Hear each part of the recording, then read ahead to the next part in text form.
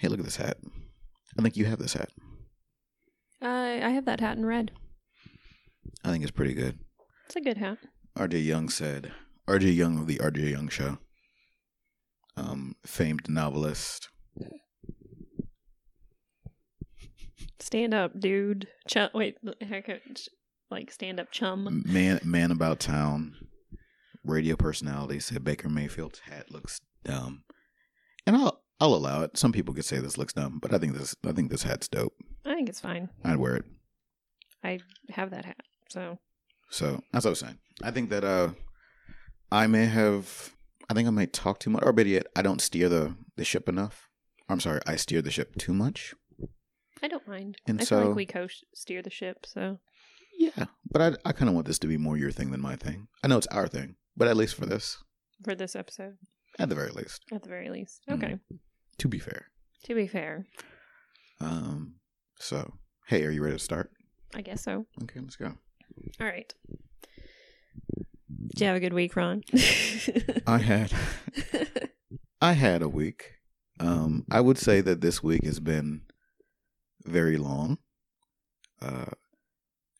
And it's made me think about a few things that I didn't expect, for last year, because last week kind of talked about, the reason why we're doing this is for to, I don't know, prove things to ourselves, but also want to hang out, check in on each other. Yep. But this is kind of a manifestation of just wanting to complete stuff, right? Creative people's collaborating. And I realized that, or I didn't say I realized, but I've been working to maybe a conclusion that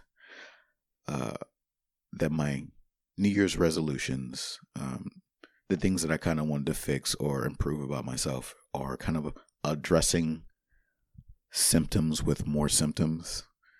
And I caught myself thinking like, oh, maybe I'm backsliding a little bit on the things that I said I was going to do. And I thought, why am I kind of getting trapped into these things? And it's because that I was, think of this. If you wanted to be happy. And well, that's if you want to be happy. True, but like say you said, hey Ron, I want to be, or better yet, I said, hey Kate, I'd like to be happy. You'd be kind of a jerk to say, well, have you tried being happy? Yeah. Right. But I think that I've come over the past week that's what I've been trying to do. Have you tried to enjoy making things? Yeah. By making things that you enjoy? So I'm going to continue to do this podcast because I think it's a cool thing to do. But I might reassess some other things in my life. Well, yeah. How's your week been? Oh, it's been fine. I can't say I have worked some more on scripts, which was one thing that I said that I was going to do. But yeah, I mean, it's just kind of been a week. I played a lot of video games. Which is good. Yeah, I guess. I've thought a lot about, like, as you know, I've been wanting to try to get into like short film making or at least make short films to something closer to feature length. So I've been thinking just generally a lot about that. So the sort of technical aspects, and I subscribe to a lot of other subreddits recently. Like filmmaking ones, like or filmmaking, okay, production, that sort of thing, just trying to get a good sense of how to tackle everything that I want to tackle. So, yeah, and if I could just kind of go back to what you were saying a little bit, like sort of, there's all these things in people's lives that they think will make them happy and that we like think that we enjoy. And sometimes that's not actually true in an odd way. No, yeah, absolutely. Well, because I mean, it's, you kind of monkey paw yourself whenever you say like, I'm going to do the things that make me happy. But I don't think a lot of people realize what that is. And they glom onto the things that gave them joy without breaking down why they received joy from it in the first place. Yeah. I think also people like underestimate, particularly with creative projects, if I might say, underestimate the amount of work that has to go into it. And I think that movies and films, like, you know, there's always like that person in the movie that's like, I'm just naturally like good at photography. I'm naturally good at drawing. And you can have natural talent, of course, but you won't necessarily be successful unless you work hard with it. And I feel like, you know, just generally as a society, people kind of don't understand the like struggle and sacrifice too. Mhm. And that is not an enjoyable thing to be participating in. I found this a lot with academic writing, is like I really disliked sort of being arbitrarily graded on subjective things. Right. Like that's one of my biggest pet peeves. It's like it was all down to basically what my professor, you know, his mood was in. And sometimes like with some professors, like I knew for a fact they didn't even read what I wrote, but they still like, well, the, you know, the gist of your argument was this, so like blah blah blah, you know. So no, I mean, to me, going through school, the critiques were my favorite part, because I have this imposter syndrome that I don't feel good about the things that I make, and no matter how many times people ask me for my expertise or tell me that my thing is good, I'm thinking they're just doing it because they're my friend.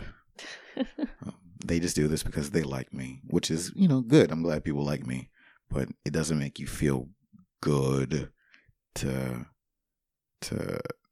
have somebody, I don't know, placate you, or, you know, try to like soothe you like you're a baby. And I know that's not what they're doing, but it feels that way. So, but for the to talk about, say, critiques or people talking about or working through the thing that you have, I wanted people just to rip me up, because at least I know that, you know, that they see something in it. So, you know, I say that I want to get better, but you also have to take the positive criticism with the negative criticism, and that's a thing that I've already been here 30 plus years. I guess it's going to take a few more years for me to work on that. Like, and I'm not saying too that like I mind constructive criticism, because that is like the most important for growth, and you need people to be honest with you. I think I just don't like people making up stuff just to say something, and I feel like that happens a lot in sort of the modern Twitter verse. It's like, oh, I've got to say something.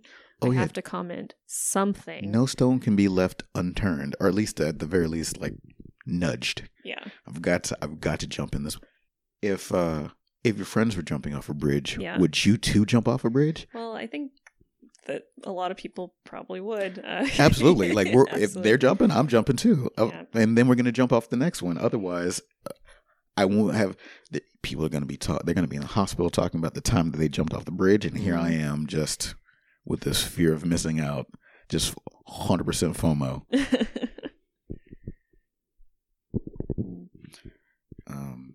Where we go from there? I'm not quite sure either. It's just kind of a thing that exists, you know. Yeah. Right. I was going to say, that's, you know, this is very heady for like the first 10 minutes of the podcast. Oh, well, no, saying like you lived 7 days since the last time that we sat down like this. Yeah. And apparently you've, you know, or at least I have realized that I am a completely different person than I was a week ago and need to drastically change direction. And you had brunch. I did. I had brunch earlier today. So, and I'm glad that you cheated on our regular brunch group with your new brunch group. So I don't know if it's a new brunch group, like, since I with one other person. So maybe one day we can marry these two worlds and then be a bigger, larger, happier. See, we've had this conversation before of like trying to combine friend groups, and sometimes it just doesn't work. But I mean, like in the grand scheme of things, not specifically in our case. But then it wins. But like, if everybody could seamlessly combine like their friend groups, like it would just be like way too many people. Because what is it? We can only handle like 150 or so like associations or some like, you know, there's been that sociological study that talks about like the human village, and like what a natural human village is like 150 people. Yeah, you don't have enough room in your, literally and figuratively, for that many people to live in your head room rent free. Yep. Like, you're, of course, so everybody that is your friend, and everybody that your friends is friends with, if they all got together, like, yeah, we would be in the Superdome. You know, it's just packed full of, like, I guess we're having brunch together. But I mean, that would be kind of a cool. I'm sorry, I didn't mean to interrupt you. It's okay. That's what we do. Oh yeah, that's true. We do that occasionally. But wouldn't that be kind of like a cool artist? You know, like, we're going to get all of these people, like, we're going to start out with one person, and we're just going to, like, 6 degrees of Kevin Bacon it, and get all of these people, like, you know, into the Superdome, and, like, it would, like, I think it would show, like, the interconnectedness of humans. I think it'd be a cool, like, art project. I mean, it would be Facebook in real life, which, no, that sounds terrible every which way you slice it. I think it would, I mean, yeah, as an art project, we absolutely should make that happen. It would be great. Give us a Pulitzer. Yeah, give us a Pulitzer. A residency at, name a museum. The Met. Thank you. Yes. I don't know if we could fit that many people in the Met. I mean, we'll take pictures. We'll paint about it. But so it's not so much that we get everybody that we like, because for the most part, we have curated our friends, and not to say that we've intentionally segregated them, but you look at the friends that you have, and you look at other friends that you have, among all the friends that you have, and you think, these two groups would go well together. Mm-hmm. And they almost never do. Yeah, it's very strange. It's really weird. Like, on paper, if you put everything on paper, completely should meld, but for some reason they don't. It's weird. I wonder if that's kind of the sort of grouping, like, those two groups have already formed all of their interrelationships, and so they don't really want anything outside, and so maybe that causes the tension too of, like, we don't want to reshuffle any of these relationships. So, well, yeah, I mean, it's like you said, we only have the study that you cited someplace that I read once that I can't remember exactly where it which is. Sounds true, so I'm going to believe it. That you only have a certain amount of room in your heart for people. But that goes for them as well. So you've introduced a stranger or a mild acquaintance to them. And you say, okay, no, not necessarily now kiss, but now make friends. You're friends now because I'm friends with you. Therefore, but the transitive power of friendship, you two are friends. And it never really works out like that. I've had a few, I don't want to say disastrous lunch dates, but they were train wrecks. Mm-hmm. It's just 5 to 6 people sitting there pretty much just talking to me. Yep. Like, I don't like that type of attention in the first place. All of you are my friends is because you guys kind of like keep me around. So I don't know if I could accept this new dynamic of being the linchpin of people. And I don't know, maybe we just have to try harder. Maybe effort is the key. Do we have to put? I mean, yes. If we wanted to do we? I guess that's the thing. Have you given up? Is it one of those that we no longer need to try to? I don't think create I've given larger up. groups. I do think that exposure to other human beings who think differently than you is very important, because you can kind of get an echo chamber with your own friendship, like friend groups, I think. Because for the most part, I would say the echo chambers are the point of friend groups, though. Well, but they also don't, with exceptions, of course. I think that, like, for instance, our friendship, we are constantly like, here's new things, like, we're like thinking about things.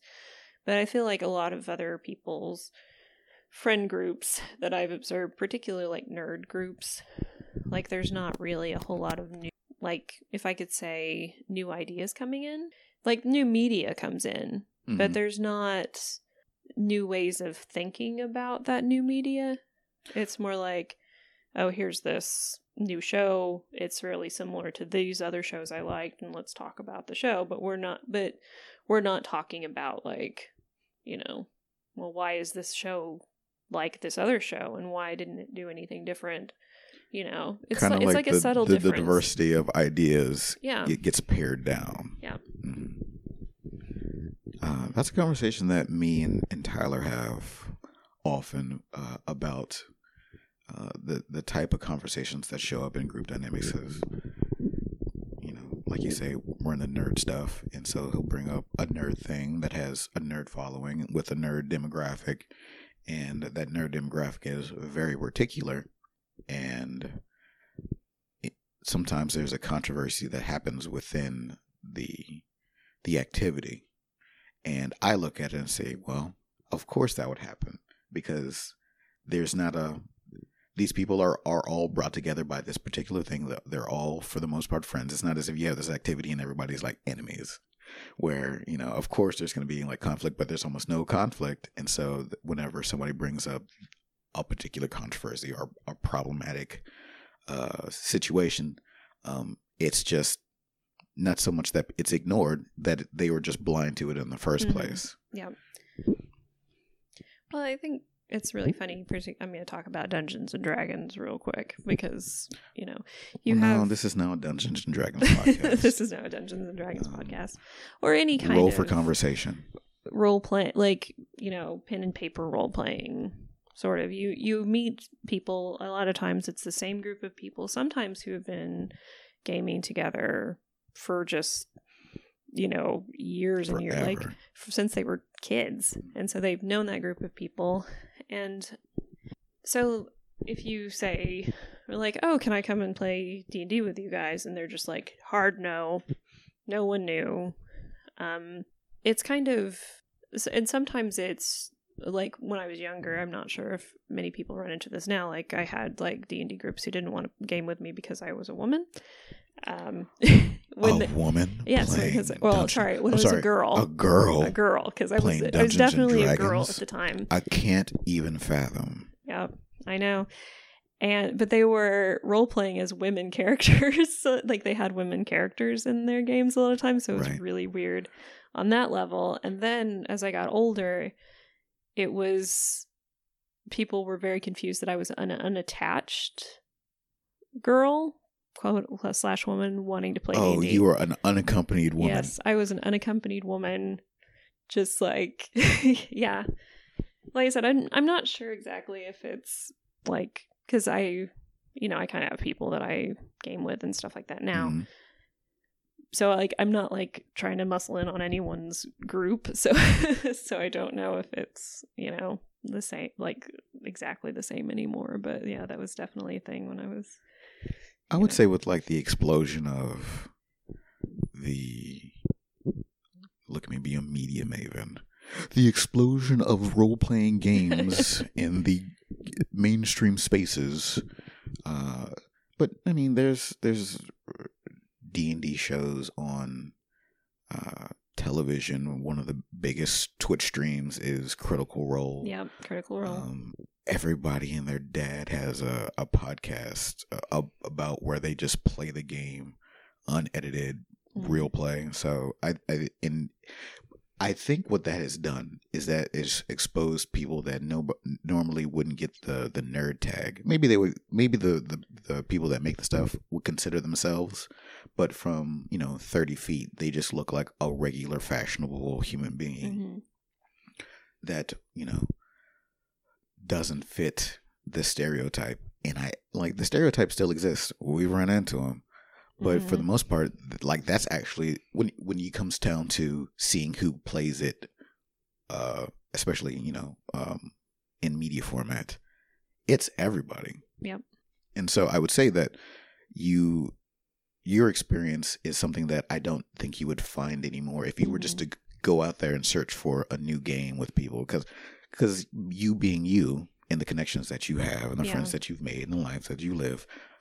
The D&D group that you would find now, brand new, would be, I bet, 5 to 6 other women kind of like you. Well, and that is Didn't you find people like that when you were in England? So I actually did. I ran a IDM GM. Well, like we're getting into like how nerdy I am, and I did run a game that was entirely women there, which was really interesting and nice in a different way than playing with a. Well, I mean, what are the differences between going from like an all dude table to an all lady table? So the main difference I observed is, and I'm speaking in very general terms, and I'm not. No, drag people. What? Drag people. Let them know. Air it out. Yeah, name names. Roast everybody. Now, one thing that I find, there's usually at least like 1 or 2 straight up murder hobos at the table, and those people just want to play the game, fight stuff, and like loot, get gear and that sort of thing, and they're not as interested in the sort of talking aspects of the whole thing and how I run my games. By the way, anyone who's listening, you could hire me to DM if you want. Or, even if you put in a nice request, I might do it anyway. We'll start a Patreon. And we'll start a Patreon. We'll have a level where you can have, so like the $5 level, I'll DM your game. It'll be bad. It'll be real bad. But at the $500 level, we'll write you I'm promising this. Kay will write you a custom campaign. I mean, yeah, it was already with tons of unique loot. Yep, tons of unique loot, and I do because I do voice acting as well. I can do voices and the whole thing. So there we go. Can I be part of your? We've never gamed together other than like. So we've done board games, and we have now played some video games together. Right. I'm not sure if Fortnite really counts, but then that's the thing that I want to get done in 2020. Is to play a role-playing game with you. Mm-hmm. And we also... We could, do it, stream it. I actually think that would be a pretty good... We might do that down the line. We'll see. We'll but see. I would love to be at the table with you. Because there's times where, I guess technically we have already done that. But in a really weird way. Because I work nights, and I don't have a lot of opportunities to... hang out with my friends. Like this is one of the few times that I do it, and I'm dog tired doing it. So we had a game where I was 1/3 of a character, and also I never showed up, and also our character is dead. So we did a great job. That's right, you did do that whole shared character. That was an interesting concept. I've never really seen anybody do that before. I would actually love to explore it again whenever we have more time, because I mean, it was a character made out of necessity, where you might have 3 people who just might not be there at the same time at any given time. So I thought it was good. I thought it was cool. I like somebody that has. I was about to say I like a character with schizophrenia, but a character with multiple personalities diegetically. I think it's pretty cool. Every time that they wake up, or at the drop of a hat, or every time the proverbial lens turns away from that character and then comes back, that they've now turned from Jekyll to Hyde, and from Hyde to Nutty Professor. No, that's awesome. But okay, sorry. No. We should game together. Yeah, we should game together. But kind of going back to the main difference between men and women, yes, please. A table of all women and a table of all men. And like I said, I'm just speaking in general, but I found that women are, in my games, I'm still advertising for my DMing, I guess. I always kind of have a option to get out of combat. Combats can be avoided if you do things, quote unquote, correctly. Mm-hmm. So there's usually always a way to role play out of whatever situation. And we didn't have a single combat with the female group, which is not true with, co-ed or all male groups that I've run games for in the past. So, and they were much more, if I could say, seem to be like cooperatively interested in sort of growing their characters together, and were, I guess, more helpful. And I think that you've made comments about how, because you've observed, this is not in D&D, but like observing one of our other friends playing video games, how polite we are to each other. Yes. And I don't know, it's just it's an interesting dynamic. So, like, when we're playing Fortnite, which is a game that I've recently gotten into, I'm not. I want to say that I'm not good at it, but we're all like, when we play together, we're always like the last 3 teams left, so we're not awful. But I've heard stories that you are just the cursingest sailor that has ever existed while playing video games, and I've caught like a little bit of that secondhand as I'm talking to somebody else on the phone. Like, that's to opponents, though. Like, at opponents, not really. Well, I've never heard you on the mics trash talking. I've heard a little bit of, I can't believe this thing has happened to me as I'm playing the game, which I think is a little bit different than that stuff those kids say in Call of Duty. But so while we're playing the game, I never hear you talking this expletive over here. Or, can you believe this? Frap, gosh, all Friday, I can't believe this. None of that. What I do hear is, hey, I found a purple weapon. Would you like it? It's better than the blue that you have. I see that you are a fan of submachine guns. Here, let me take this from you. All right, I'm going to take one of these bandages and then give the rest back. Thank you so much. If you please, I see some people. I'd like, with your permission, I would like to engage these combatants. And I'm like, this is something that I'm truly unfamiliar with. I really love it. I mean, I've been playing video games for a long time, and to be fair, I'm playing boy shooters and sports stuff. So there's very little time to be like nice, but you know, in these like longer format shooters, like these arena shooters, where I guess it kind of just pays off to, like, it makes the gaming session so much better when everybody's kind of like on the same. Well, and she and I played. We played duos a lot together, and we're really good. I feel pretty safe saying that, because we like make it to the top, like you said, the top 3 pretty much all the time. And like, that's just kind of the mode that we've gotten in, and it's always interesting when we open up to squads, because like people will engage without saying anything to us, so like we're not there for backup, and it's always kind of weird. It's like, why didn't you say anything? It's like, did I have to say anything? It was like, well, now I have to come over and save you because you engaged at this entire squad without saying, you know. So I find that being at least polite to your teammates makes things go so much smoother, and things are much more copacetic. So I don't know, if we ever get around to making a Twitch, then maybe people can watch us play and be super polite to each other. Yes, that's welcome to the Twitch channel, Team Manners. Yeah, Team Manners. Please spam the praying hands emoji. Yeah, but me getting mad at video games, it's mostly when I swear.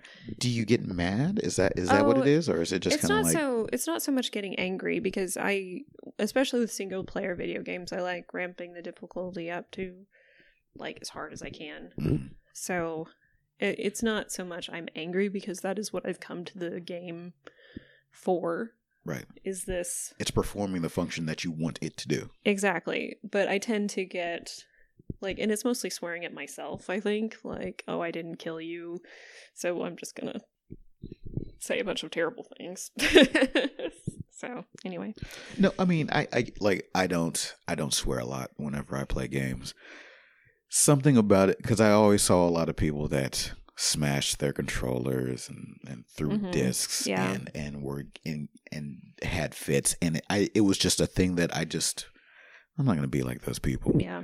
And so I don't yell. I'm not very, that's not true. I am performative, but it's like, this is what would happen if you listen to me play video games. Of course I would do that. Ron, you're so dumb. I Aw. can't believe that you would let that happen to you. That's right. You are out of bullets. I saw it coming from a mile away, and it still worked. Oh, that's like it's just like absolute You're self-loathing definitely more all the way self-critical of down. yourself. Yeah, I mean, and like a lot of it's not true, but now that's just the language that I use to Mhm. express my frustration. Well, I think one of the things about playing other people is like for some reason losing to the AI is worse than losing to other people because you can be like, oh, the person is just better than me. Yeah. But, you know, for some reason losing to the AI is just like super demoralizing. I think that's the thing that puts me off of playing a lot of the past decade has seen a lot of like games be hard, and that's the reason why you play it, and not in like a classical Nintendo hard way, because like shoot 'em ups or Yeah. really classic platformers like maybe not Mario but Crash Bandicoot. Just things that are hard, but more so you have to study the game Yeah. to be good at it, as opposed to having like tremendous stick skills. Yeah.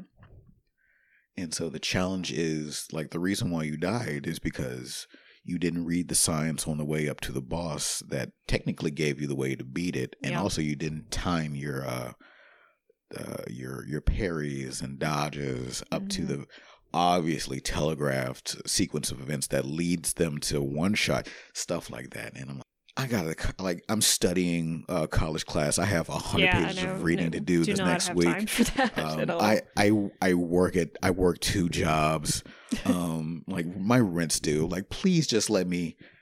This story looks pretty interesting. Please let me see it. Yeah. Well, that's when you put the difficulty down to like, True, but now you like if you're you Mm-hmm. and you want the game to be challenging, now you're just kind of stuck, and now you have to put the game up until you can become unstuck. Yeah. Which is and I've now done you're that no before. longer playing the game that you wanted to play. Yeah, I've done that before with video games where I'm like, I'm just going to come back to this because I don't have time to figure all this out at the moment. So I have almost thrown a controller at a television before. Gross. Why? That's you own both the. See, that's the thing. I was like, this is my controller and my TV. Why would I want to break them? No, it's like I didn't actually throw the controller, but it was the only time that I've almost thrown a controller. Like my arm was raised with the controller in my hand to chunk it at the television. Which is so fun because I mean I have a friend of mine who buys trinkets to break them, so that whenever their day is just out of control, right, they have to release this anger. All right, cool. I got this tchotchke from Michaels. I'm gonna throw it at the wall, and it breaks. And I'm like, cool, got a little bit of control. And I joke all the time that that's my one way of taking back a little bit of agency in this world is to sabotage something small. I don't, but it's an idea that I understand. The whole catharsis and destruction sort of idea. Yeah. Right. But when it came to video games, which is a thing that I like to do, if I break this controller, I won't be able to do the thing that I like to do. You want to know what's worse about that? It was on the Wii Resident Evil 4. Oh, so you almost just threw the entire system. Yeah. Well, no, like, I mean, it was like one of those little, weird. Oh, wait. I'm thinking of the Switch. No. That's my bad. No, I have a Switch now, but like then it was the Wii, and I was playing Resident Evil 4, and I'd been up for like 30 hours or something, something. Oh, you say 3 hours like it's 13 hours. Oh. Ooh. I'd been up for like a really long time. I was my roommate at the time. She and I, like, I wouldn't exactly call it a fight, but we were kind of having like a disagreement about some of like just life choices, I guess you'd say. And like, so I just, you dive in to the game, and you just are like, okay. And then, yeah, like I didn't, and it was over like the smallest of things. Like I was like sniping, and I didn't hit it was the worst. Oh yeah, that's all it takes. Yeah, it was it was perfect shot, and I didn't hit it, and I just like literally had it raised to throw, and I realized what I was doing, and I was like, oh, I'm gonna go to bed. This is a problem. So that's generally whenever I realize that. So I play a lot of Destiny. It's a game that I've been plugged into for the past few years, and there's going to become a time, especially, and I think this is with all shooters, is that you're going to hit a groove where you can't miss. It just feels good. You're reacting properly, the way that you're supposed to, and then immediately it'll just fall off the cliff. And I think a lot of times, I know a lot of times I'm thinking, cool, I'll pick this back up. I can save this. And it just gets worse and worse and worse. And so, like, at the time that I fell off a cliff is like at the 90-minute mark. Like, I've just turned on the system. I might be 4 games in. I play a lot of PvP too. And so now it's like your 13-hour game session. It's 3 hours later, and I have cratered my KD, my kill death ratio. I am a detriment to my team in every single way. I'm missing every single shot. I've gone through every single loadout. I've tried every single subclass. Every sort of armor configuration. I'm dying. And all it takes is for somebody to come around the corner, end your life real quick with some sort of completely average one-hit play. And it's like, I'm quitting. Rage quit. Middle of the match. I'm done. And you know what? I'll feel bad the entire day thinking about, I really should have shut it down 2 hours into this session. I should have just let it go, watched a couple episodes of The Office, and I'd have been good. I should have cooked something. I haven't eaten yet. But see, you fell into the sum cost fallacy trap, which is, I know you've heard me talk a lot about the sum cost fallacy, right? The sum cost or the sunk cost? Is it some costs or is it? Tell me about it. Okay, so the concept of human beings naturally, if they've devoted time into something, will continue to try to make it work, even though they know it might be a lost cause or like they shouldn't continue. But because you have devoted time, so you're talking about this podcast? No, of course not. No, you're locked into this. You can't get out of it. Well, I guess you can, but but yeah, so people do it a lot in life, the whole standard of like, I mean, just using an example, oh, well, we've been married 12 years, so we should try, and I'm not saying that you should just give up on, things that you've put work into if you still want to, but like, people do this a lot with like, they're funding things, or they're paying for this, like they put so much money in this house, but it's like falling down around them when really they should just sell the house and stop putting money, it's that kind of thing. Right. It's like, that's why we have the term like, that house is a money pit. Yeah. Right? Yeah. You should have just cut your losses a long time ago. And like time is a bit like that too, of like, oh, I've dedicated, like, I hate to use this example, but like I've been friends with this person for like 15 years, but you've discovered they're problematic, quote unquote problematic. Oh no. Yeah. I hate using that example, but like sometimes you should just get out and like you should stop playing the game at a certain point, but you don't because you like, oh, I can recoup this, or...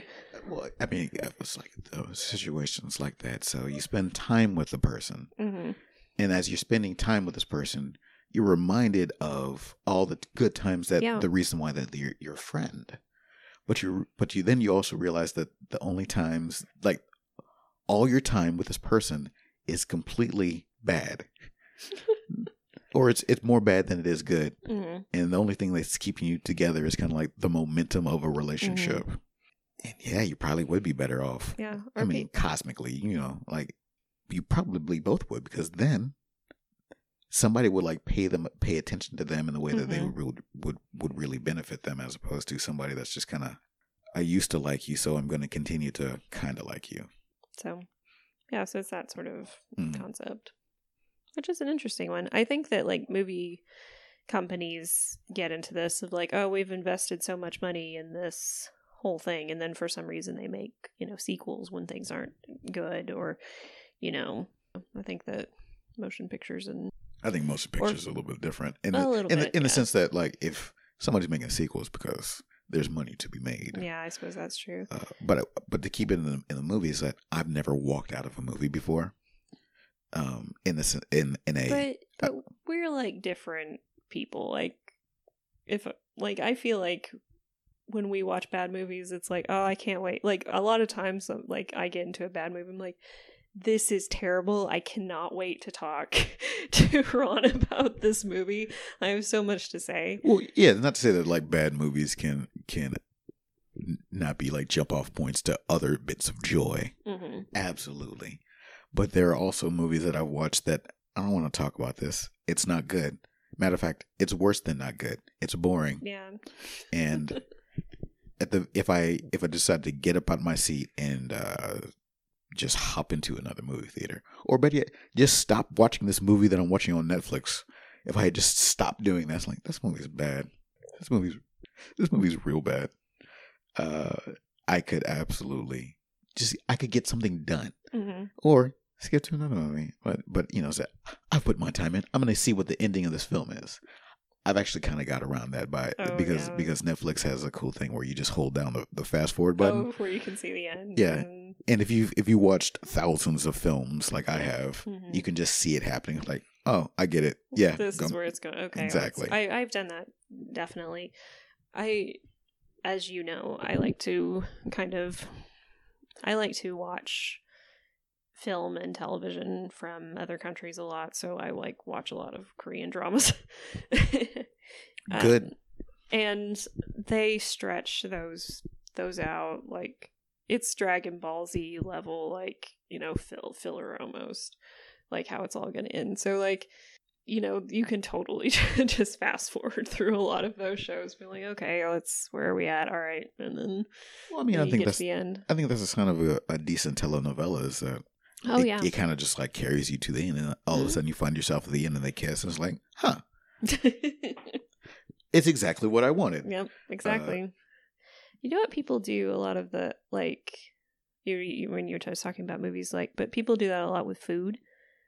And I've just gotten to where, like, you'll order something. Absolutely. It's not good, but you still will eat it because you paid for it and you don't want to waste it. I've kind of gotten around where I don't do that so much anymore, but yeah. Sometimes it's not great to not be the richest person ever. Mm-hmm. To find yourself broke, and so it's like, oh, Popeyes messed up my order. Yeah. Also, it's not very good. I could stop eating this. But the follow up is. But then you don't. Then I don't have anything to eat. Yeah. And I'm like, oh man, I spent, and that's where another song, like, I spent $9 on this. I'm going to eat this food. Yep. I've actually, so like you are with movies, is with my family. I'll text my mom about things that I've had that are bad, and I'll take pictures and I'll detail it, because everything's a story, right? Just because something's bad doesn't mean that you can't get hours of engagement out of it. Oh yeah. So yeah, I'll eat a bad thing. I'll go back for seconds. Okay, so see, that's another thing. You like that whole, like, oh, I've already screwed up today. I had like a donut and all this other stuff, so I can just eat bad the rest of the day because I already screwed up at the beginning of the day. Oh right, yeah. I'm going to eat more bad things. I'm gonna eat all the bad things today. Yeah, it's such a mental trap. All of that. Be a huge trap. But does your mom enjoy getting like all of the pictures, of like bad food and stuff? Oh no, that's our favorite thing. That's how that's our mom-son relationship, is talking about bad food from places. Mm-hmm. We like to think of ourselves as decent cooks, decent judges of taste, have a relatively wide palate. So yeah, we're incredibly snobbish about other people's potato salad. Mm-hmm. Remind me never to make this potato salad and bring it over. This restaurant that only has chicken fried steak, all sorts of stuff. Just like everything's bland. Nobody likes spice. Oklahoma's terrible. The barbecue's not good. It's all bad. the restaurants, the Mexican restaurants, and the Malaysian joints, and like only ethnic places. Like, aren't white people ethnic? I mean, I guess so. But what's a white restaurant? What is a white restaurant? Yeah, that's a category that I'm going to make on Google or like Yelp. Oh, you're looking for Asian restaurants, soul food joints, white places. We'll see how that goes. Ooh, I'm trying to think of all the places I would classify as like white restaurants. They've got to be. I mean, well, are we talking about like? Because there's like the Polish, like. I think that's actually a bigger, funner question, more fun topic topic to talk about, because like, so whiteness in America, like, oh yeah, definitely, it started like Black people didn't start it, Native Americans didn't start it, Asian people didn't start it. It is a creation, generally for the most part, or it is largely attributed to America for creating whiteness as a thing that is and that other people cannot be. And over time, it allowed certain people to be in. Because first I was like, hey, what are you, Irish? Get out of here. What are you, Italian? Oh, yeah. No way. What are you, Polish? If you hadn't have told me that, but now that I know, you're out. That is kind of the funny thing about when I was in Europe, of like, Europeans, I mean, they have the European Union now, but they're still very, I think I've told you the story, like, they talk smack about, like, beating each other in wars that sometimes happened, like, 500 years ago. It's insane. And just, like, the Belgians are like, oh, the Dutch are just kind of terrible, but they're kind of the same thing.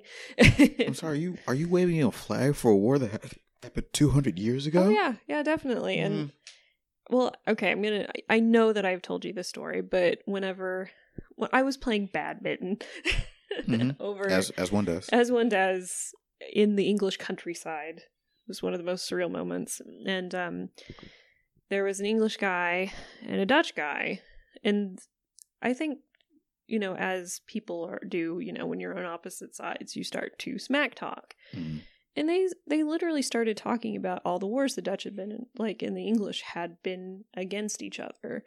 And then the Dutch is like, oh no, well, we kicked your asses, like, these 3 wars. And the English guys, well, like, you lost the last one, and what did we get? We got India. Right, and this sounds like you, because yes, you have told me, and it sounded like it started as mildly friendly trash talk, but then actually evolved into honest to goodness arguing about who is superior in their feelings. Who is superior? Yeah,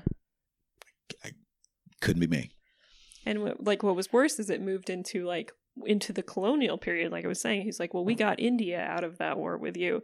It's like, you really shouldn't be bragging about that. The fact that you got, quote unquote, got. I was about to say, name a better album than the Dutch Indian Trading Company. I'll wait. Oh no, yeah. But so, yeah, that is an interesting, because I think American, quote unquote, American whiteness is definitely different than European whiteness. Absolutely. I used to, this is my, we're talking about race. I love it. I'm not even drunk yet. Well, like the casting of Get Out, I remember a lot of people were mad. For the casting? For the casting, yeah, because I can't remember his name for the life of me right now. Bradley Whitford, not white enough, too white. No, because the I can't remember his name. The main character. Yeah, he's English. Yes. Not American. So they felt like he couldn't quote unquote capture the, Yeah, that's absolutely a conversation that happens a lot. And I get it to a certain extent, because movies are more than just the text on the page. They're also all about what the movie is made. Like there's a big argument about Joker right now about what does it mean? Why is it so political? Because it came out in a political climate. Like, people have attached meaning to it. Therefore, what it's made of is also as important as what it is. like the new Harriet Tubman movie has a British lead as Harriet Tubman, and Yep. people are like, I mean, I guess people can, if you're a good enough actor, people kind of won't care, but Yeah. it's it doesn't feel right Hmm. whenever you have a non-American playing this, I would say, inherently American role. Well, and a very important and, if I could say, iconic. Can I use iconic? Like, Yes, we're going out on a limb saying Harriet Tubman It is is iconic. iconic. Go ahead and quote Kate. I was She's about so to. iconic. Yeah, absolutely. But you never hear these arguments really pop up when like white British actors are playing, like, just picking out like somebody I know off the top of my head. The guy from Walking Dead, the lead, Rick Grimes, is that? Yes. Who's definitely a British actor. Super British. Super British. Like, no one really cares about those. So like, it's not that like Rick Grimes is not the same as Harriet Tubman. Absolutely, yeah. And I'm not trying to say that they are equated in any way. To me, it hinges upon, do you consider vampires to be zombies or Zombies, not? yeah. Because then we could say in Abraham Lincoln, Zombie Hunter, that Harriet No, it was Tubman Vampire Hunter. I'm sorry. I'm thinking Pride, Prejudice, and Zombies. Yeah, Excuse me. That was a weird period where all those came out, wasn't it? Yeah, you had to go through that to get to here. Yeah. But she vampires, so I guess Yeah. it checks out. But it also, like, Daniel Day-Lewis, Mm-hmm. he's super British, the most Mhm. British. I think people kind of let him off the hook because he's Daniel Day-Lewis. What are you going to Yeah, say? yeah. But I mean, it wouldn't be. I think it's one of those things where it seems to be a trend, not a trend, because it feels like a trend. I'm going ahead and just throw out a fallacy out there because I saw 2 movies that did it. Therefore, it's a trend. But like, say, 12 Years a Slave, you had a British lead. A lot of your important movies about Black people of the past 5 years, a lot of either British directors or British leads, Mm-hmm. and it's like, well, it'd be cool to have. And this is where I become old man Samuel L. Jackson. Like, it'd be really cool to have America for Americans. I'm like, oh, I mean, it feels bad when I say it like that, but the sentiment is, there's truth for me on the interior somewhere around the sentiment.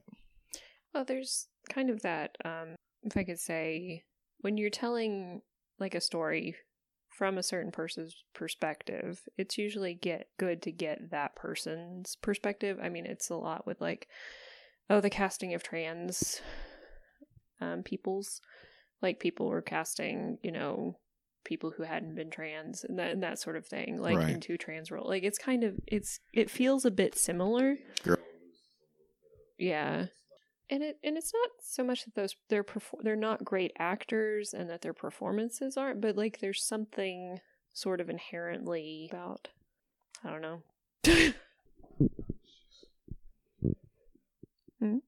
Oh, really? Yeah.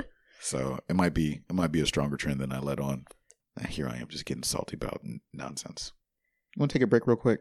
Yeah, sure. All right, we're gonna take a break.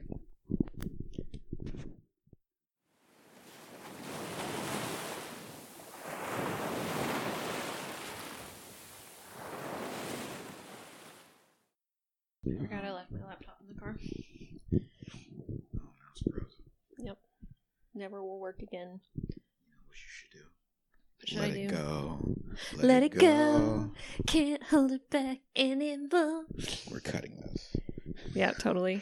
All right, cool. We're back. Yep, we're back. So, Kane, have you learned anything this week? Have you saw any stuff? Maybe. Seen something? I may have seen a few things this week. Please enlighten me. Well, one of the things, because my Twitter game is not so strong, you told me about, was the fervor around the Harley Quinn movie. Oh, that's right. Yeah. That is the 3 topics that I like in the world. This might be number 2. It's my Harley favorite. Quinn My versus favorite Prey. top. But sorry, I think I've jumped ahead. So go ahead. So you were diving through some Harley Quinn stuff. Yeah, I was driving through some Harley Quinn comments of mostly the ones that bothered me, I think the most, is people complaining about how they weren't sexy in the trailers, but using the fact that male superheroes are super sexy. So like, look, girls get eye candy, why can't we have eye candy? And it's funny because I never really thought about like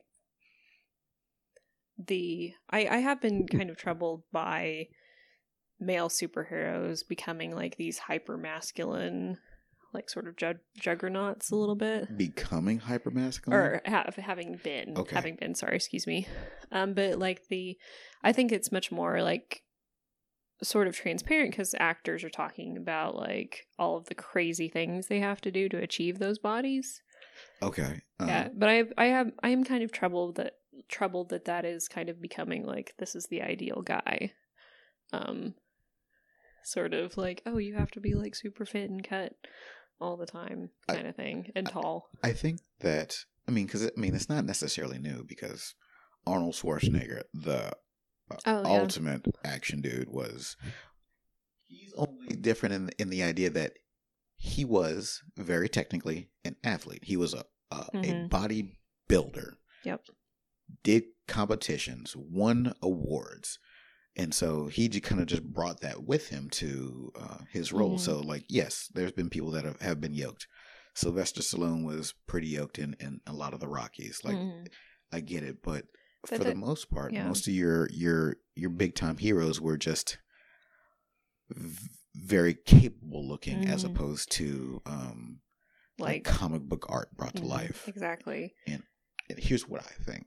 I think the movie 300 changed everything forever, in that it's not just about like a guy being yoked and cut up for a role. It's that everybody has to be. And so even if you're not going to wear any, like, even if you're just going to be, so Lee Pace, the wonderful Lee Pace, love him to death, was cast as Ronan the Accuser in Guardians of the Galaxy.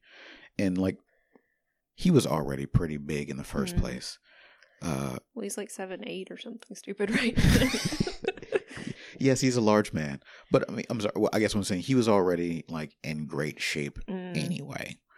But they took this man's perfect body and basically just put him in wrestling mats. Yeah. But gave him just enough screen time to show off that he does have a perfect body right before immediately he's wearing a robe for the rest of the movie. Yep. And it's kind of ridiculous because almost everybody that's going to be in a superhero movie has to go through the superhero workout or the 300 workout, which I'm still going to claim it is. And but I've never really felt like that has been specifically for women for some reason. It absolutely isn't. And I know that sometimes it's framed a little bit like the male gaze is framed on women. You know, you get like kind of the slow pan up of the abs or whatever. But like the context is normally different, I think. Like, I don't know. It's just very strange to me. But you might get a shot of it. Yeah, a shot. You might, like, that might happen one time in a 3-hour movie, as opposed to every other time that Black Widow is framed, or the other female lead or principal actor gets not to say cheesecake, but gets gazed at by the camera. They get framed in a way it's like, yeah, they look nice, right? As opposed to they look strong. They look powerful. Yeah, which is what, like, how it's framed for men. And I think that some people on the internet are confusing, like, this framing with the sexual, like, sort of the, like, oh, they, see, all those guys are super sexy. Is like, you really aren't understanding. I think it's not a confusion, because I don't say everybody's like this, but the discourse seems to, they're talking past each other, because they'll say because I think a lot of people that would be politicking for that that these idealized male bodies are sexy. They are, but only in an attribute type way. Like, yeah, people like, people, surprise, shock, all. This is my hot take for 2020 is that people like other people that are in shape. Wild. Yep. But they're not, they're never framed in a way that shows them to be gawked at. You're supposed to vulnerable, really. Yeah, like they're never framed with any kind of like. Yeah, this is a person that you want to be, as opposed to a person that you want to be with. Yeah, exactly. And just because you know, and that to me, that is where the conversation with, not the whole part of the conversation with unrealistic body types in media, especially nerd media. Oh yeah, is that generally women have a body type, maybe two. Either you are super buxom or you are the 5,000-year-old dragon that looks like a 6-year-old. But if you're a dude, you can be like huge, you can be lithe, you can be long, you can be stout, you can be every character in Lord of the Rings. Right? Oh yeah, you can be all of those. But women, on the hand, have a harder time doing that. Or else you get typecast as the tall, strong one. And when I say one, that's it. How many Brianna Tarths do you find in any one piece of media? Because I'd love to have 10. Yeah. But you generally only have one. Well, like the Wonder Woman movie, I think did, like, because they really, from what I understand, tried to cast, with the exception of Gal Gadot, I always say her name wrong, athletes. Yeah. So, and I think that really shows when you see them in the background. And I think that, I can't remember her name. Dang it just left my brain. Princess Bride, House of Cards. Yep. Robin Wright. Thank you. Robin Wright. Sorry. And I think Robin Wright, she really worked out for that. Yeah, she was like, I'm going to play a warrior general lady. Like, I'm going to, because she had some guns in that movie. To be fair, she is also kind of like Lee Pace. She has had a perfect body for a very long time. She has had. So she went extra to the gym on top of her already. She got some gains. Yep. But also, and I've always kind of been a little bit critical of the casting of her name, Gal Gadot. Gosh, not in that she's not a capable actress, and I really did like the job that she did, but physically, like I always thought she did not look strong enough, in my opinion. Like and I know she did work out, but I don't know. You know, if it was me, because I think Gal has said that she absolutely my wish is that she basically turned into Hugh Jackman. Yeah. And was allowed to work out as hard as she possibly can to like just yoked, right? But she's stopped by the studios from being that. Oh yeah.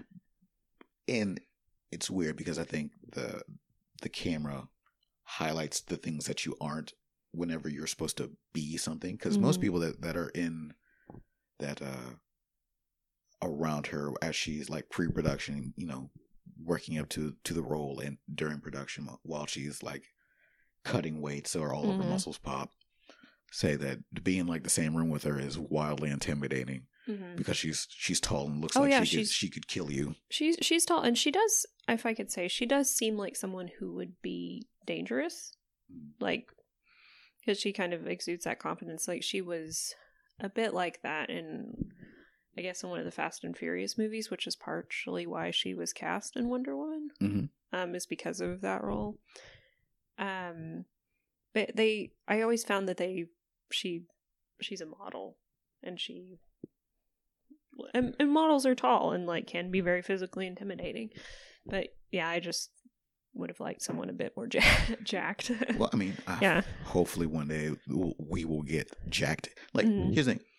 Not that I want somebody else to play it. I just want to see Gal Gadot get just Oh yeah.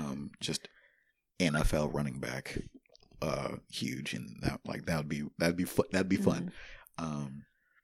I'd love her to get to like Gina Carano. Gina Carano, when she fought, like, is famous for never making weight, and that's what I want. I want thick Wonder Woman. No, yeah, like, and that's always kind of how she was physically. I mean, not back in the 40s, of course, when they weren't really drawing like super muscles on her. That was weird. But she, like, physically, she has always, like, her boobs have always been like sort of unrealistically big, in my opinion, for someone who supposedly works out all the time. Comics, but also, yeah, molded from clay. Yeah, molded from clay, which is funny because apparently that is what Gal Gadot thought a lot of people's biggest complaints about her were, is that she didn't have big, like, I've seen an interview. I can see that. And I know that there are people who did have a problem there with absolutely people that absolutely that made that argument. But like, my argument was like, oh, she just doesn't look like strong enough, I guess you'd say. And for The Mandalorian, it's funny you bring up Gina Carano. Like, she apparently, I was watching an interview with her and sort of about her costume design. She is constantly apparently being, all of her stuff is tailored to sort of de-accentuate her arms, because she's got big arms because she's Gina Carano. Yeah, no, she's Gina Carano, who's big and strong.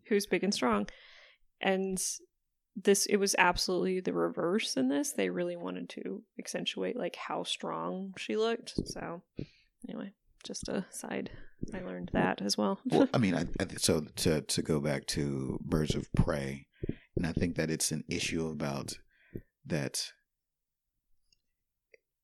every work has an intended case that it's trying to make for itself, for an audience. Like, a thing that can be for all audience, but there's also a person in the seat that they like. This is the person that we're talking to, and so a lot of the costuming and production design for Birds of Prey and the blah blah blah of Harley Quinn is not meant for the mainstream front page male gaze. It's things that are generally made for women to think are cool. Yeah. Also hot, but mainly like cool before hot. Yeah, and because we obviously haven't seen it yet, but in the trailer, a lot of their clothing, if I could say, does seem like clothing. I mean, Harley Quinn's clothing is kind of crazy. Huntress's is a little bit weird, but I mean, generally speaking, all the other people are wearing clothes that look like people would actually wear. Right.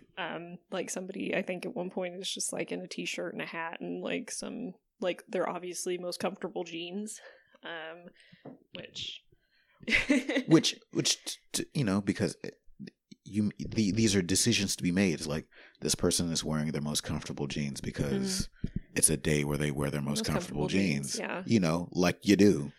Exactly. And I think it really shows because Margot Robbie, apparently, from what I've read, really did not enjoy filming Suicide Squad in the outfit she was wearing. Really? I know, shocking. Like, and just the costuming alone for that movie, like Harley Quinn versus everyone else's costume. I guess you could say the Enchantress, like, but she was like the Enchantress magical costume like, is amazing. Yeah, like the costume. So they Suicide Squad, Oscar winner, won an Oscar for makeup. No, it didn't. It did. Really? Yeah. Oh, okay. Of which costuming has, who were they up against? Period dramas. Well, okay. Which, I mean, I don't necessarily that gives it a free pass to win. You did get that link, by the way, to Film Frocks. I did. I will definitely check that out. You got, just as an aside, Film Frocks is a podcast website where you can go on, and basically it's historical dress costume nerds talk about films and television shows, and they have podcasts too that I've been making my way through. It's pretty great. So shout out. Right. So like in the first Suicide Squad, she's, I guess you could say it's comics accurate, and therein lies the problem. Mm-hmm. And when people say that you can't sexualize a cartoon, it's not real.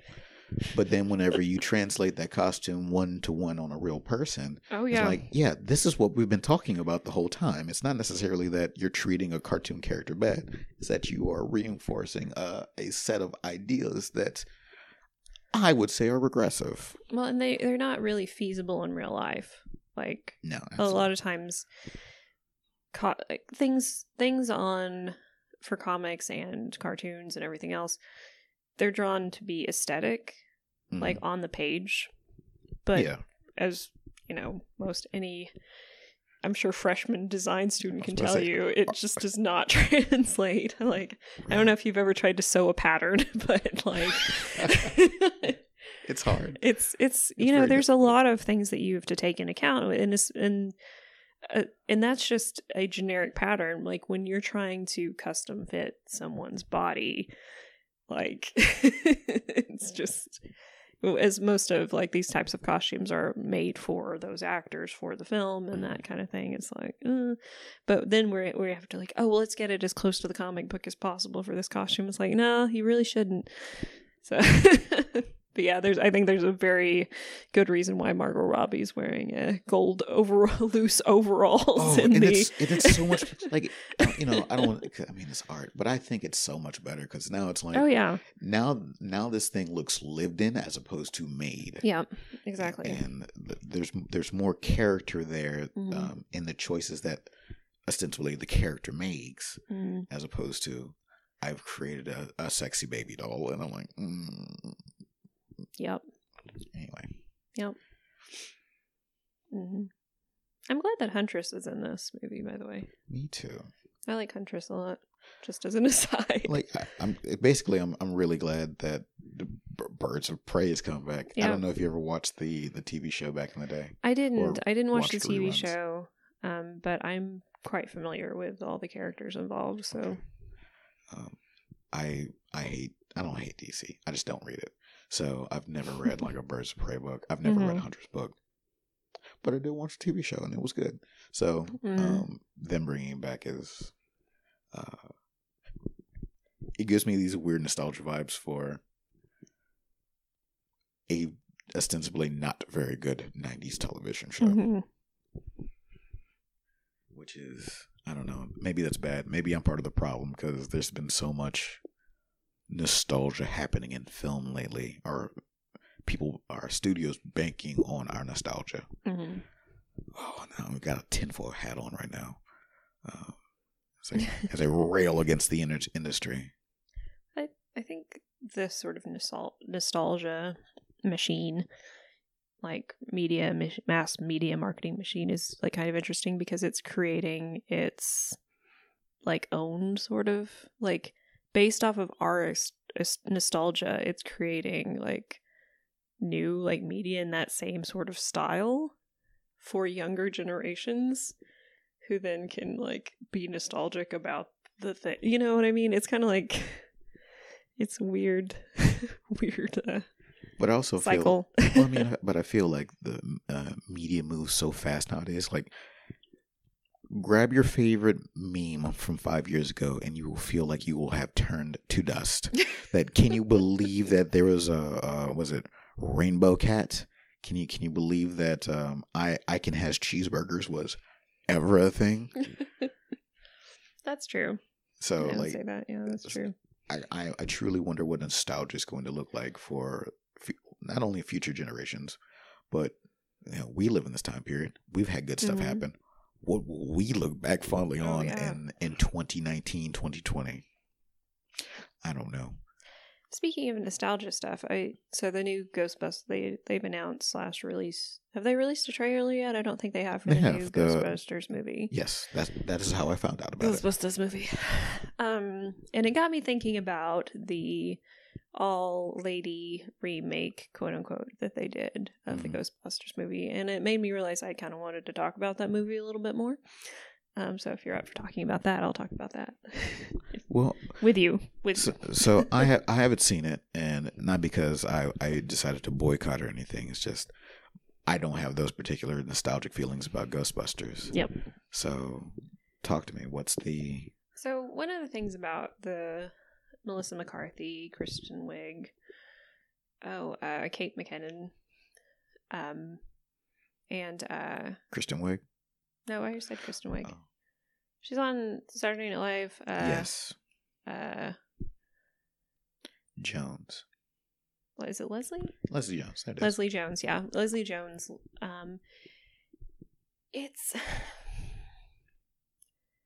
It's not good. There's things about it that are good, and I think there are things that are interesting stylistically speaking, but there's been kind of this trend with like women's humor, and I think that the fault lies with Bridesmaids, which is a pretty good movie. It's funny, in my opinion. In my humble opinion. No, I think about Bridesmaids going to this new Brazilian restaurant and also trying on dresses. I think about that weekly. It's maybe the most funny sequence of events I've ever seen in a film. So yeah, so I get it. So that was a very funny movie, but I feel like because a lot of the humor tone of that film was like all of the women were kind of silly, you know, like this is not like real people are in this movie at all. There's no like none of those people. I mean, they maybe exist, but they were just like we're all like really weird and quirky, and all of these like crazy things are happening. It was funny, but like it's like a lot of female led comedy movies now are doing that exact same thing when it's not really necessarily like the tone that should be setting. And I've noticed a lot of female comedians are doing kind of like, oh, we're like the funniness like comes from like we're so quirky and funny and gross, and you don't like really see cleverness as much, I think, in a lot of female comedic performances in movies, and you don't see as much of like, because one of my favorite comedy types is like kind of the sarcastic, almost like Daria sort of, like it's a super sarcastic dry joke. Like you don't see that as much anymore, and I was curious about your opinion, like if you feel like that's true or not. Well, maybe a portion of that is that Judd Apatow and Todd Phillips, the guy who did The Hangover, is that The Hangover, an Old School, and 40-Year-Old Virgin, and there's another one in there. Anyway, or a lot of the Will Ferrell stuff is that there is, on top of Ghostbusters having a lot of SNL alum in it. Yeah. Is that I think that's just where big mainstream comedies are. Especially anything that gets like any kind of a stand-up special that gets a lot of pub. It's generally going to get a lot of pub because it is either wildly divisive, like what's her name from Australia that did Rebel Wilson. Nope. I can't remember her name, but basically she scolded an audience for an hour and in 30 minutes. I can't think of the name, but unless it's wildly divisive like that, it's either it's going to be played towards like a 4-quadrant audience, which is like lots of gross out humor and people being quirky, because there's no, like what you're saying is almost no different from the Four Guys in The Hangover. Oh yeah. It's almost no different from almost any Will Ferrell ensemble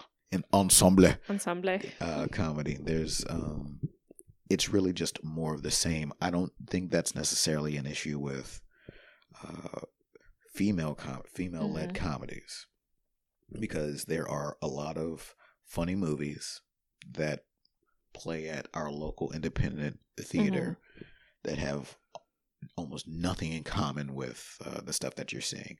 I think your complaint is completely valid in that it feels like a lot of mainstream box office, comedies are dumb and gross and filled with a quirky cast of characters. And I'm not saying that you shouldn't have that, like, because like I just said, like Bridesmaids was hilarious, but I find particularly with few exceptions, like when women are playing off of a guy in comedic, like they're usually like the straight man, sort of like they're not funny, like they're either played off as like sort of naggy or like trying to keep the guy in line, and you don't really see that so much in like female comedies.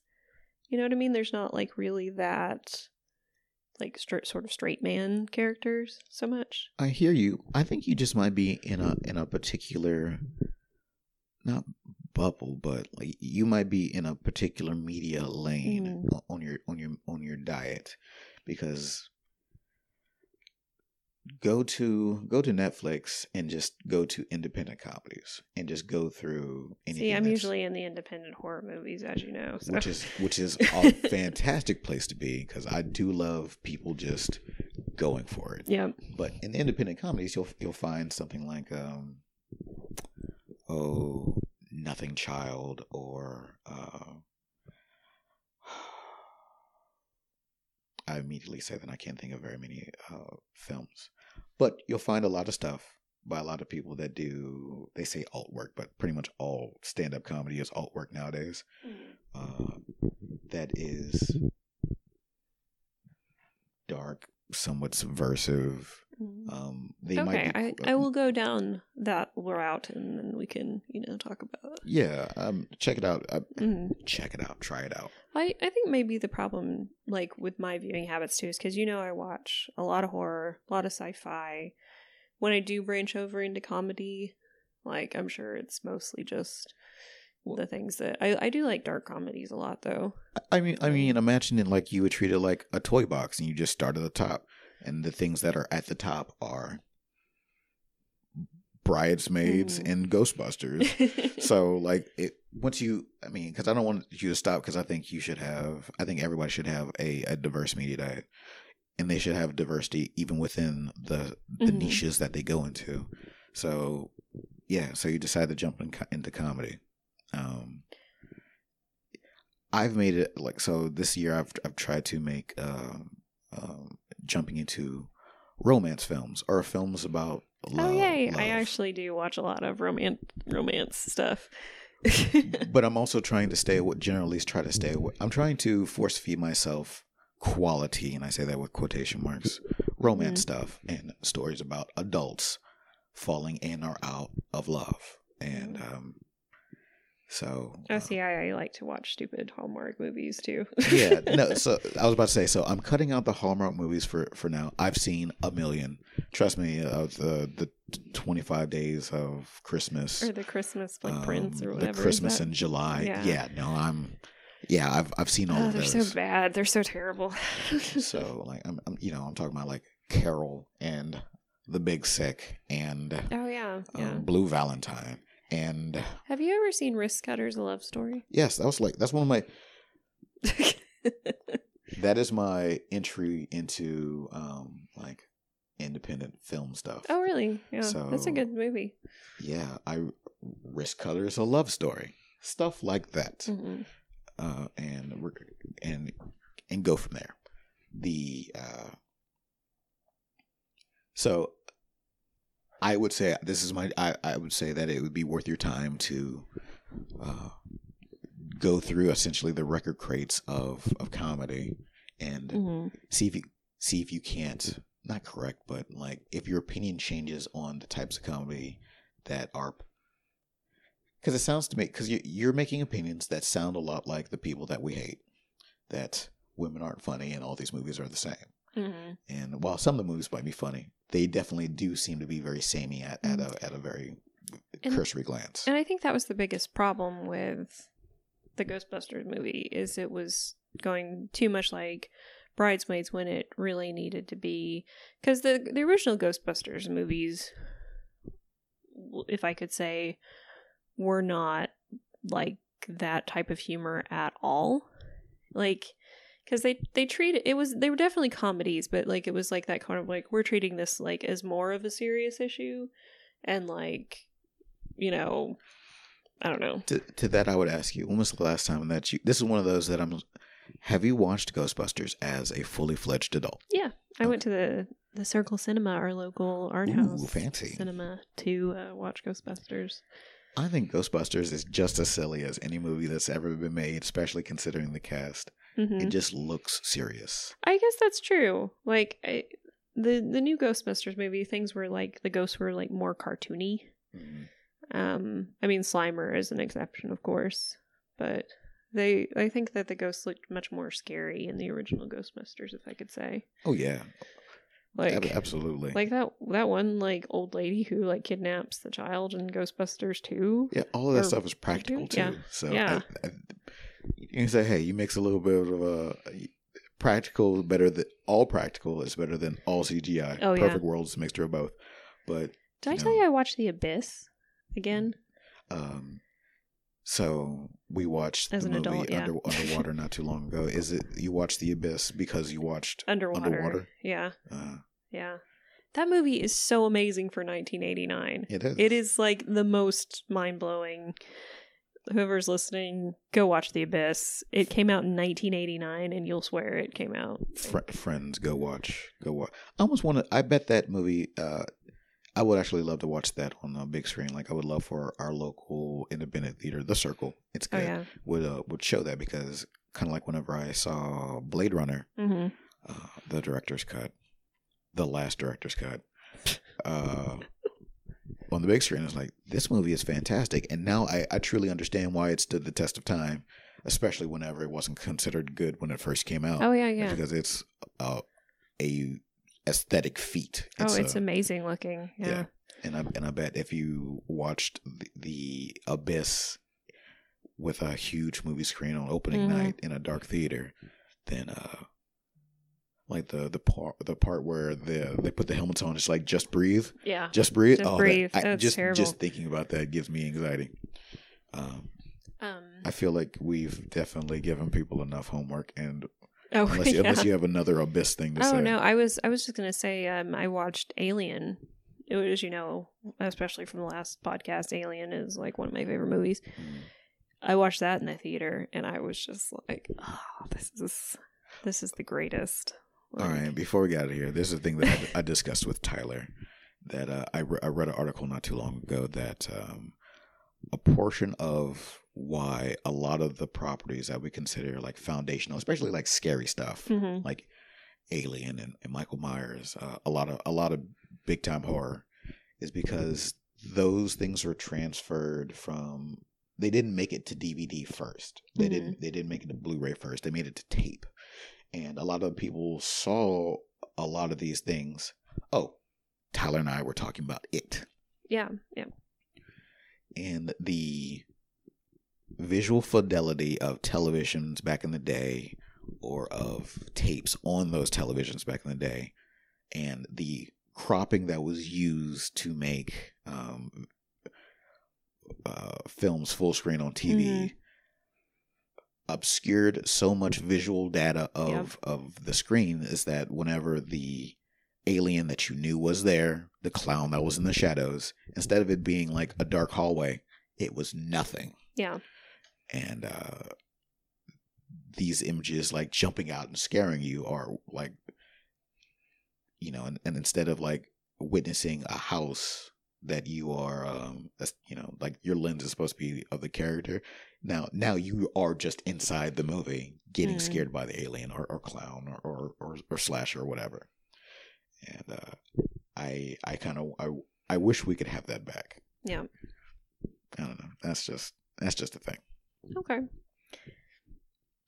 All right. Well. Yeah. Thanks for joining us. Thank you for joining us. Next week will be less boring. I don't know. We'll see.